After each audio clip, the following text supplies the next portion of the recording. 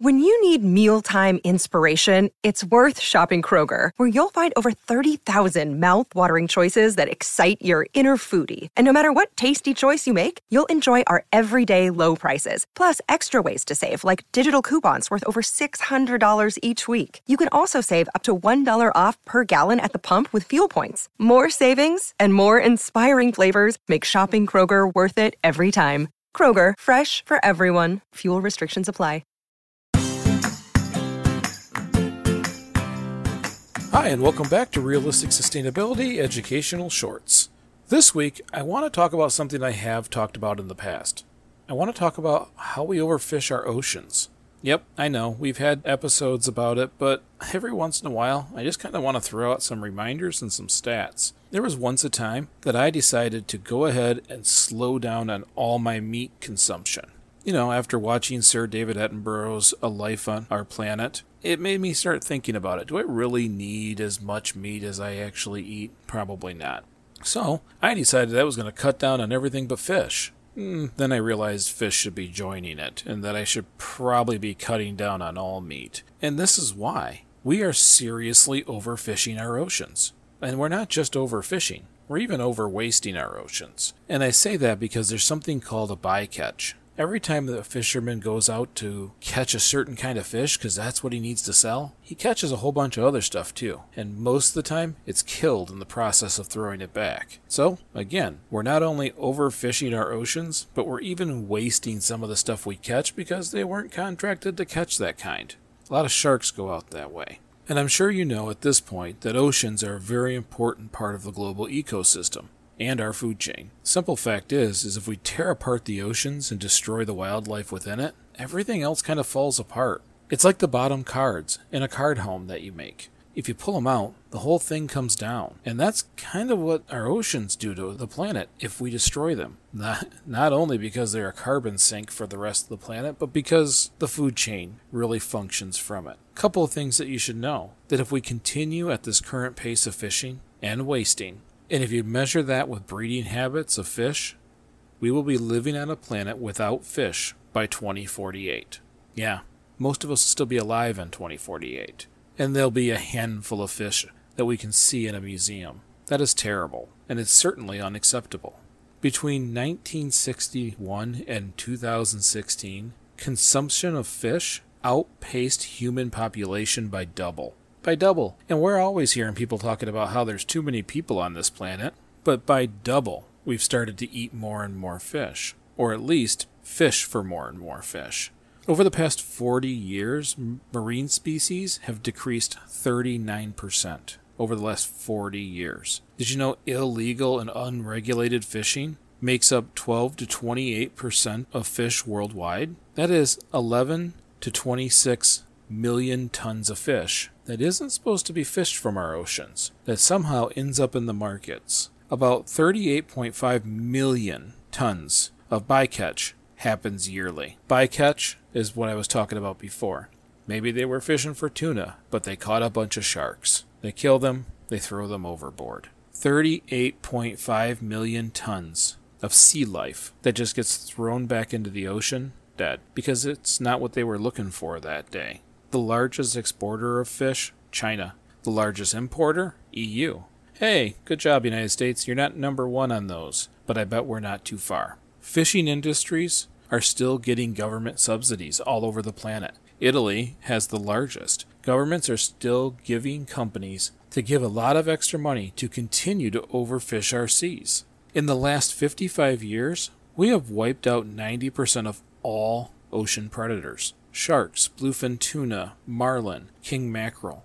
Most of them gone. We rarely see them anymore. 90% of them completely wiped off the planet. And worse yet, bottom trolling. Becoming harder and harder to find sea life. So now we drag nets in the bottom of the ocean, scarring up everything on the bottom of the ocean. All the places where fish live, coral reefs, whatever is down there. It just becomes a wasteland as our large nets scour the bottom of the ocean. So not only are we clearing out what's left, we're destroying the habitats where they create more. Sadly, fishing isn't the only way we catch and kill fish. Our waste products do that too. Plastics, nets from those fishermen. I think we've talked several times about the Pacific Garbage Patch. Over 1 million sea creatures are killed per year. Another 1 million creatures die just from our waste. And it's not even us catching them and throwing them back in. This is we just threw the net overboard because we didn't want to take it home and recycle it. The current methods are absolutely unsustainable. My kids could be the last generation who was able to experience fish the same way I did as a kid. It's almost over. I know now that I have to reduce all meats. I eat less seafood. Just like I eat less beef and chicken and pork, I eat a lot more vegetables, a lot more greens. But we have to stop some of these things. We have to stop subsidies. It's silly that we're going to pay industries to continue to do the damage that they're doing. And if they do more damage, they get more money. Unfortunately, we work in a money world. Our economy functions that way. If they take away those subsidies, they will fish less.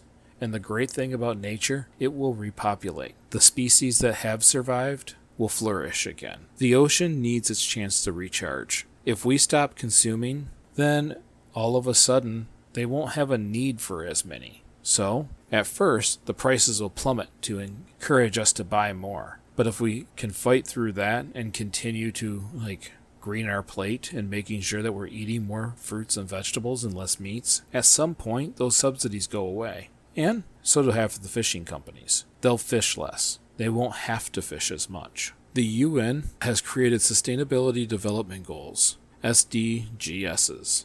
Number 14, protect ocean life and move consumption to sustainable levels. Well, we can do that. We just have to be a little less greedy. We just have to eat a little less meat. And for some of us who've done a heck of a job, they've probably even eliminated it. I appreciate you listening. That's all I have for this week. And remember, I'm doing what we're supposed to be doing in this show, which is getting better little bit by little bit. I will try to do much better, especially when it comes to fish consumption.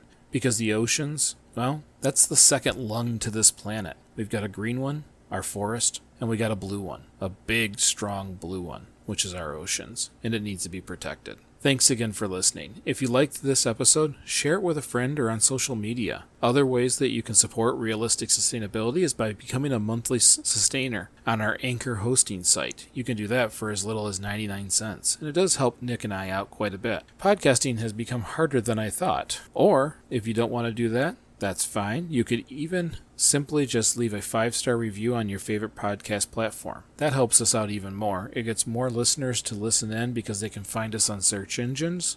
And with the 5-star rating, Google and all the rest of them will put us up at the top to be seen.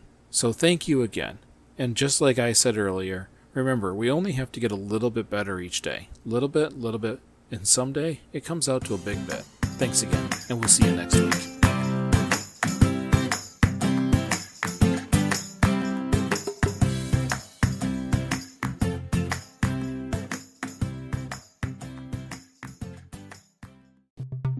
If you have the desire to be sustainable but are unsure of what can go in the recycling bin, or you're constantly forgetting the reusable grocery bags, check out Starting Sustainability, the podcast. Don't be frustrated or confused anymore. Starting Sustainability was created to help those beginning their sustainable journey. Each week, we give ideas on simple concepts you can easily incorporate into your current lifestyle. We also share stories of what works and what doesn't, so you don't have to waste your time and money. Check out Starting Sustainability, available everywhere you listen to podcasts.